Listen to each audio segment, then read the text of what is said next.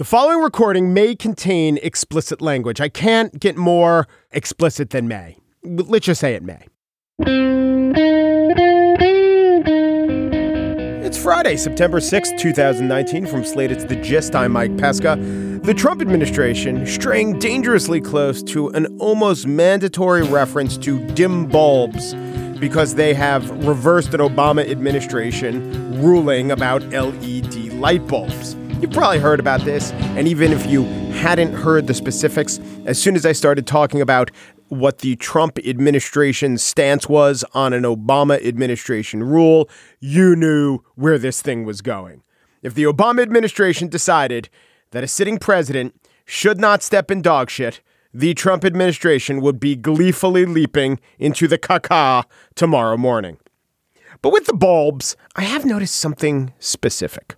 It is contained in this phrase as mentioned by Jeff Brady on NPR. You see the pear-shaped LEDs everywhere now. Or as the New York Times reported of the Trump super genius smart plan, quote, the proposed changes would eliminate requirements that effectively meant that most light bulbs sold in the United States, not only the familiar pear-shaped ones, but several other styles as well, must be either LEDs or fluorescent to meet new efficiency standards. Pear-shaped light bulbs. I had never heard of pear-shaped light bulbs before this week. Now I only hear of pear-shaped light bulbs. I always knew these pear-shaped light bulbs as light bulb-shaped light bulbs. Like a stupid dog in a cartoon gets a bright idea. Ding! Light bulb above his head. What's the shape? I would not say pear-shaped. I would say light bulb-shaped. Which got me to thinking, what are more common, pears or light bulbs? Everyone right now has light bulbs in their home. Probably a few. Most people do not have a pear in their house. Last year, per capita, American consumption of pears was 2.75 pounds per person. That is 5 pears. You know, pears are half a pound each. I researched this. All right, do the math. 330 million Americans. We got about 1.5 billion pears. Guess how many light bulbs were sold last year? Also about 1.5 billion. You know, it's funny. I've long had this thought about uteruses.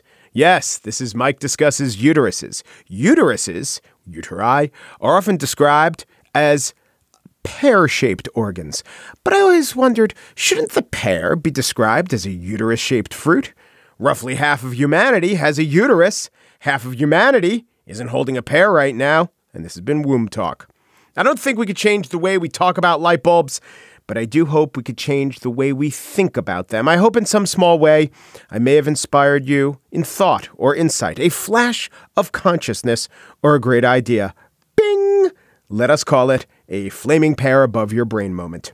So, if the top of the show today was the news in the Spiel, it's the weather. Dorian. It's a category 1, but also in one category that makes it seem much more dangerous. But first, Binyamin Appelbaum reports on economics for the New York Times. Who doesn't like economists? Well, he doesn't. I mean, I suppose he likes some personally, but Appelbaum thinks that economists have gotten a little too powerful. The Times science correspondents don't dislike scientists. The Times medical correspondents don't distrust doctors. Yet here's their economics writer casting aspersions on economists. Why? Could it be that they deserve it? We will find out as Binyamin Appelbaum comes by to discuss his new book, The Economist's Hour, How the False Prophets of Free Markets Fractured Our Society.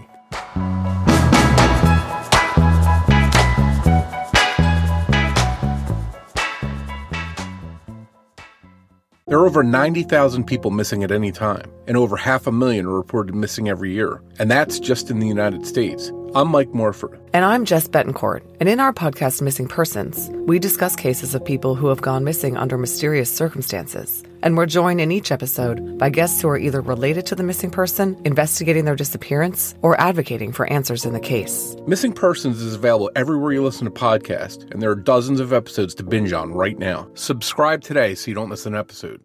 The name of the book is The Economist's Hour, False Prophets, Free Markets, and the Fracture of Society. And the interesting thing about this book, written by the New York Times Binyamin Appelbaum, is that false prophets part. I thought that the educated class, the people who kowtow to scholarship and academia and knowledge, will look at an economist and say, well, those are the smart guys. Let's listen to them. It turns out not so much. There has been a lot of false prophecy within this discipline. Hello, Mr. Appelbaum. Welcome. Hey.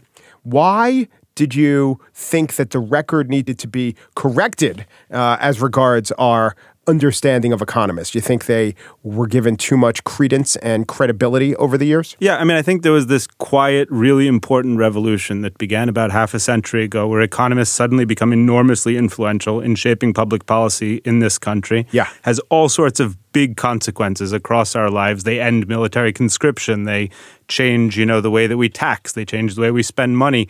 They change our lives in really big and profound ways. And they told us that they knew what we were doing and that we were going to get good things out of it. And then it turns out that it all went wrong. So I think it's time for a reckoning. So over, a 20-year period, the federal government goes from employing 2,000 to 6,000 economists. Yeah. And they all for the worst? I mean, here's the thing. The people arguing against eggheads and academics are almost always on the wrong side of history, but not with economists. It's better just to have like a feel for if the plants and the manufacturing centers are churning out product that people like. I think economists can be enormously valuable and helpful, but I think that we went a little too far. I think that they didn't know their own limits and nobody imposed limits on them. There was this sense that they were unfailingly correct in their advice, that we should embrace markets, get government out of the way, trust in markets to allocate resources, to make people prosper. And it didn't work. We sort of forgot some of the basics. We corrected problems and new ones arose, and we didn't correct the new problems. Okay, so in the time before economists in America, every other country could tell this story too. There was a recession or a depression or a panic. I don't know the exact stat. It seemed like about every 2 or 3 years, just a litany of them. Then there was the Great Depression. And by the way, at that point, where was economics? FDR was denigrating John Maynard Keynes. It had been established for a while, but it wasn't that respected a position. After the Great Depression, though, our economic house got to be more and more in order. And I think that this generally correlated with the rise of economists and economics as a theory. Am I wrong about that? During the post-war period, John Maynard Keynes in particular and many of his disciples start to talk about the idea of macroeconomic management, the idea that we can intelligently control the ups and downs of the economy, that when a recession hits, we can do something about it. That's a new idea in the world. And they start showing that that is indeed possible. And government starts listening. So where did it go wrong or overboard? When was the time when we began listening to economists too much? So what really happens in this period that I'm calling this revolution that begins in the late 60s and early 70s is that economists begin to say, listen, we can let markets handle it all. We don't need to regulate the economy. We don't need to shift resources from the rich to the poor. We don't need to invest in the future. We just need to let the private sector take care of all of that stuff. That's where things start to go wrong. When you sort of take a good idea, which is let's think about the economy, let's measure it, let's control it, and you say, let's just go all out and trust that the market will sort itself out. That's not how markets work. It's never been how markets work. It would have been obvious to people in earlier eras that markets are man-made creations, that we need to control them and write the rules. In the mid-century, people sort of lost track of that and said, no, markets are natural forces and they can be trusted. And that's where things start to go really wrong. At that time, right about that time, Nixon takes us off the gold standard. And as you write in the book, well, as the impression I got from what you wrote in the book, I don't think you could blame an economist since there were economists on staff saying exactly opposite things. Well, I think you can blame an economist because it was the idea of a specific economist to do that. Listen, economists... Was that Schultz or Burns? Well, Schultz is the Treasury Secretary at the time. He's the guy who takes us off. But he really was an acolyte of Milton Friedman. It's really Milton Friedman's idea that you should let markets set exchange rates, determine the relative prices of national currencies. But in the Nixon administration, there were people who didn't want that. Economists who didn't want that. There absolutely were economists of an older cut who said basically you're going too far. But they are fading in influence, and it's this new generation of economists who want market forces to predominate who really begin to gain power in that period. Is your truck, I love using that word, is your truck, Mr. Appelbaum, really with economists or the Friedman Chicago Free Market School of Economists? Because it seems to me that for every one of them, there's someone, often from Cambridge, pushing back. I think that what you find is as you move forward through the 70s and into the 80s and 90s, the economics profession in the United States starts to look awfully homogenous. Yeah. The idea of people who are pushing back, those people really get sidelined. You get, some of the most prominent liberal economists in America railing against labor unions, saying that minimum wage laws should be abolished, favoring free trade deals without any regard to compensation for displaced workers, saying that financial regulation is beside the point, arguing that the era of big government is over. It's really hard to tell the difference between which ones are supposed to be the liberal economists and which ones are supposed to be the conservative economists. They have differences. I don't want to minimize it. But what was much more consequential was the stuff that they agreed about. This is why, as you quote in your book, George Will writes in 1991, the Cold War is over and the University of Chicago won. Great line. It is a good line. He's good. But he also, I've interviewed him, he hates the New Deal so much that he's against the eagle logo that was part of the New Deal. So this is a self-defined patriot who hates eagle logos because it's New Deal related. This guy is a Friedman free market accolade to a fare thee well, and I don't think he's grappled and they've grappled with how wrong they've been so often, especially as the last 20 years has shown us. For sure not. Benjamin Franklin hated the eagle too, so I'm not sure that's the right marker of American patriotism. Bird, right, exactly. Yeah. So but that aside, listen, there was this sense that they had, and I think things got much worse with the end of the Cold War, because one thing it's important to remember is part of what the United States was doing in the mid-century was contrasting itself with the Soviet Union and saying capitalism is a better system, and the measure of that is that it is improving the lives of everyone, top of the pyramid to the bottom. And therefore, there was this intense awareness that you needed to show that ordinary lives were getting better. The end of the Cold War comes, and it's a natural experiment comparing, capitalism and communism. It seems pretty clear which was the better set of ideas. But the conclusion that's drawn from it in a lot of ways is basically, let's purify capitalism. We don't need to try anymore to help everyone. You get a turn to the right, basically. All of a sudden, there's no more competition in the marketplace of ideas. Capitalism becomes a monopolist, and like every monopolist, it gets fat and happy, and it's really hard to get anybody to focus on the problem. I think it's inaccurate to portray the consensus of economists as, say, an environmental reporter might portray the consensus among climate change scientists. I think there was much less of a consensus, and also it's harder to have solid figures when you're dealing with a theory like economics. Absolutely. I certainly wouldn't draw the comparison that you just described. I think that would go too far. Right. But it is important to say, that it is the Kennedy administration that starts us down the path of cutting taxes for the rich. It is the Carter... But from 94%, right? Right, absolutely. But it is the that Carter... That seems too high, 94%. Well, if the effective rate was about 51%. So at its peak, the wealthy in this country were paying slightly more than half of their income in taxes. The stated tax rate isn't actually the amount that you end up paying out of your paycheck. Right. Where we peak is about 51%. It's the Carter administration that starts deregulating the economy. And that, too, had value. There were reasons to say, okay, we need commercial aviation to be competitive. We need trucking to be competitive. The point is not that these were all bad things. Many of them were productive to a point. But the point is that they were a bipartisan project. It is not well remembered now, but it was Ted Kennedy who led the charge to deregulate the airline industry. It's the Clinton administration that declares that the era of big government is over. Yeah. It's the Obama administration that allows the airline industry to consolidate from 8 to 4. Across all of these issues, we have seen a bipartisan consensus. Not to say they agreed about everything, not to say there weren't some voices out on the sidelines saying, hey, what the hell are you doing? Mm-hmm. But I think it's really important not to portray this as partisan because it wasn't. But I also think it's important not to portray a thing like tax cuts without saying, well, from what to what? When it's George Bush pretending that 38% is a confiscatory rate, that's a little ridiculous. When it's a stated rate of 94%, and by the way, even if the actual rate was 51, the fact that there's such a giant gap is in and of itself a problem. I would think that most economists and you would agree that some tinkering needed to go on with the tax code during the Kennedy administration. Absolutely. And again, my point is that this revolution began as an effort to fix a set of real problems. Yes. It needed to happen. This is not an argument for going back to where we were in 1960, A, because we don't have that economy anymore, and B, because the solutions they had at the time, we've learned, were broken in very important respects. But it is the case that there are no Democrats who've been running on a platform of raising the top income tax rate even as high as 50%. Yeah. What we got was a debate, a national debate about where we should be between 30 and 40. That's the boundaries of our political debate. The Democrats lost. And the Democrats lost, right. But even, you want to say the Democrats were different than the Republicans? Sure, they wanted 40. I mean, that's still a level of taxation that is very different than what was prevailing in an earlier era.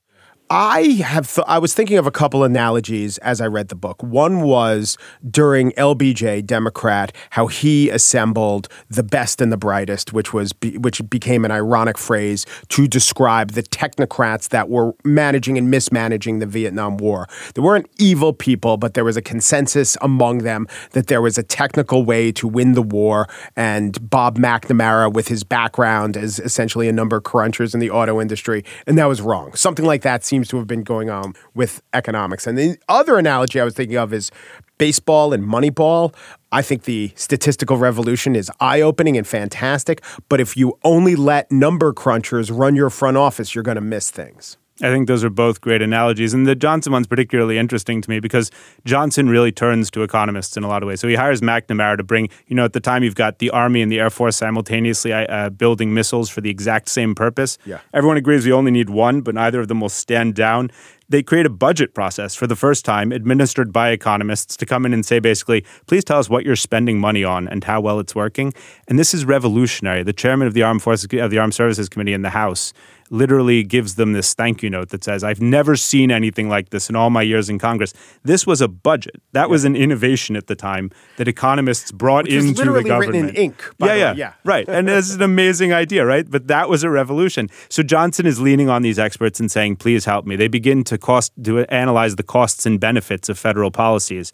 The Johnson administration, that's the first time the federal government ever sits there and says, all right, we have a regulation. What good would it do? What bad would it do? Let's weigh those things on a scale. Let's figure this out. So he's leaning on these experts in a lot of ways that are good. But as you say, if you have too much confidence in them, and boy, did they have too much confidence in themselves, things start to go wrong. Right. So if you don't build in the checks. Pretty much every generation of economists, as far as I can tell, has this moment when they're like, we have solved the problem of recessions. There will no longer be recessions. We're great. We did it. And you get a moment like that in the mid-'60s in the U.S. They put Keynes on the cover of Time magazine and they declare that, we've figured out the secret of growth and it's just going to be good times from here on out. And the truth is they were on a sugar high and it all came crashing down. We have been going a little more than 10 years without a recession. That's a post-war record. In part because growth has been pretty lousy, right? I mean, we've had sort of lackluster economic activity. If you have a very slow recovery, maybe it's a drawn-out recovery. Yeah. Was Carter wrong to deregulate the airlines? I think not. I think, this is a great example of in the mid-century, for those who are too young to remember the experience, as I myself am, the airlines were this heavily regulated elite experience. It was nice. You sat in a comfortable seat. You ate on China, but it was expensive. Americans flew much less often than they do today. And Carter came in and basically said, we're going to democratize this experience. We're going to let people come in and compete. And I don't think that was a problem at all. It's what Americans clearly wanted. They've been voting with their feet ever since. Yeah. The problems there were the airline twofold. you talk about in California only that was able to escape federal regulation kind of showed the way about how it could be. Yeah. Well, it gave a glimpse into the future that'll be a lot cheaper, but also like a bus in the sky. Totally. And then Southwest in Texas comes in. They copy the California airline, same model. And so we sort of knew what we were getting into. There were two problems. The first is the workers got screwed.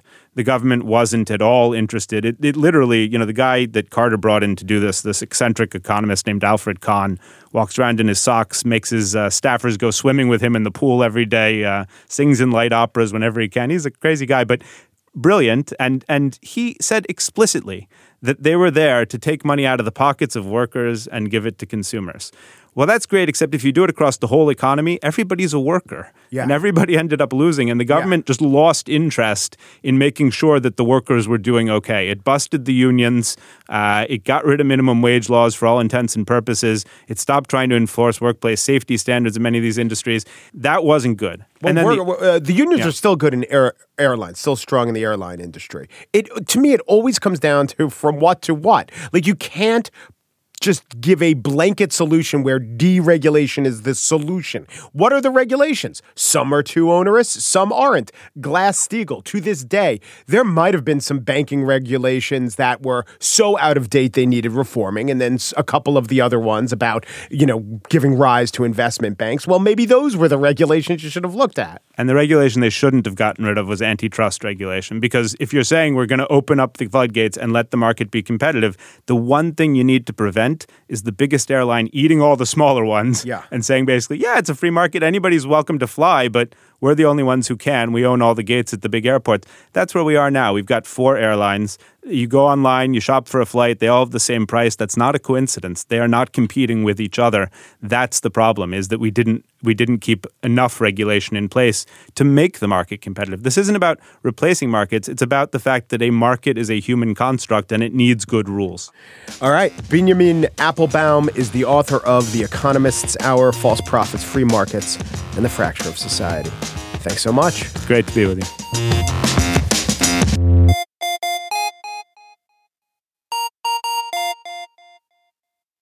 And now the spiel.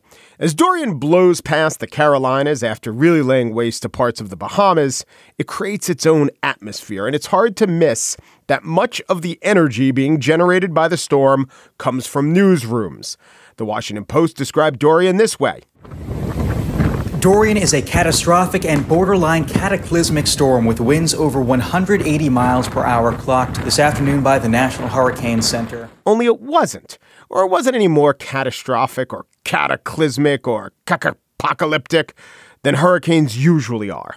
This is a theme I keep coming back to in my mind on this show because I notice again and again and again our tendency to catastrophize the usual. Now, with hurricanes, it's hard to point to it and say you've catastrophized it, right? Because it's a catastrophe. They're definitionally catastrophic for the areas they hit, for the people they kill. And the Bahamas was certainly hit bad. But all my life, we have had hurricanes. And my life began before the current trends of global warming. Those showed up early 80s, maybe 1980, right? So I looked at all the Atlantic hurricanes ever to hit the United States, going back to the 70s when my life began. So 1974, Hurricane Fifi. Oh, when you hate to be killed by Hurricane Fifi, it did kill 8,000 people, mostly Hondurans. Horrible, but we got to say it's not global warming related. There was no global warming then. 1975, Eloise, Category 3, killed 80, including 17 in the U.S. Anita was a Category 5 hurricane in 1977, the most severe. 1979, David, 2,000 died, mostly in the Dominican Republic. And in 1980, again, before global warming started to really trend up on land and on sea, or trend up at all, Hurricane Allen, 269 deaths, mostly Haiti, some in America. At that point, we do begin to see global warming, so I ended my survey of the decade. All right, let's compare that to the last 10 years, when global warming is undeniable, and yes, we do have slightly worse results. There were 15 annual recorded storms during the 70s. In this decade, there have been 19. There were 3 Category 5s in the 70s, the worst. There were 5 Category 5s this decade. And there's ample evidence that the wetness of the ocean contributed, for instance, to Harvey setting flooding records in Houston. But the phenomenon has not increased by an order of magnitude. In fact, we recently lived through an 11-year stretch ending in 2017 without a major hurricane to hit the U.S. But as of late, we have had a few more, but it's not been a ridiculous uptick. It's just been a ridiculous uptick in hurricane hype. In the 1970s, there was the evening news on TV, there was the newspaper, and there was local radio. But that news on TV did not include cable news. That radio did not include all news radio. So the message was clear. Basically, there's a storm a-brewing, board the windows. You may want to consider getting out of town. Now, the message is that times, about 10,000, relentless, always the end of the world. As I've said on the show in past years, with past hurricanes, they were damaging, but not catastrophic. There are almost no incentives to downplay a storm's danger and every incentive towards hype. There's the ratings incentive. There's the honest imperative to tell people in its path how bad it can get. But there's also the meteorological incentive to educate the public, quote unquote, educate the public by linking every hurricane to climate change. Of course, when this is done, good journalists say now, to be clear, no one hurricane can be directly linked to climate change. And then they all but directly link every hurricane to climate change. Of course, this needs to be understood within the context of climate change. Writing in the New York Times, David Leonhardt argues the frequency of severe hurricanes in the Atlantic Ocean has roughly doubled over the last 2 decades, and climate change appears to be the reason. Yet much of the conversation about Hurricane Dorian, including most media coverage, ignores climate change. I got to say, not in my circles, not in my spinning gyres. The Washington Post writes, Hurricane Dorian is taking extreme to the next level. With sustained winds of 185 miles per hour Sunday afternoon and evening, the Category 5 storm has risen to the top of the charts among the most powerful tropical systems ever observed in the Atlantic Ocean. But now let me read you the Wikipedia entry on Alan, which I talked about, the 1980 pre-spike in surface and sea temperature hurricane. Alan is the only hurricane in recorded history of the Atlantic Basin to achieve sustained winds of 190 miles an hour, thus making it the strongest Atlantic hurricane by wind speed. It notes that Hurricane Patricia also attained those speeds in the Western Hemisphere. What I'm not saying is that global warming is fake. I'm not saying that global warming doesn't in some ways make hurricanes worse. It seems to, like in the wetness of hurricanes, because of the wetness of the ocean, maybe the amount of energy, it seems like they still have to study that more. But every phenomena around hurricanes in recent years is seen as a confirming data point, when really the data is a lot more scattershot than that. And the crazy thing is that this is the phenomena that most moves public opinion. It really works. People's minds are really changed by the presence of hurricanes and bad hurricanes. And I do want public opinion moved. I guess if it's by the false notion that we've never seen hurricanes like this before, I should find that acceptable. There's enough to the notion that I can't say it's a lie. There seems to be elements of climate change affecting many of the hurricanes. But there's something about it that doesn't sit well with me. We have weather hype. We have cable news scares. We have devastating weather. But it's the kind of devastating weather that we've always had, that we've been more able to, in the past, contextualize properly. We have hurricanes now. We had hurricanes then. They're largely the same, but they're treated as if they're not. We catastrophize the usual. I guess in this case, it's only natural to catastrophize the usual, as hurricanes are naturally occurring catastrophes.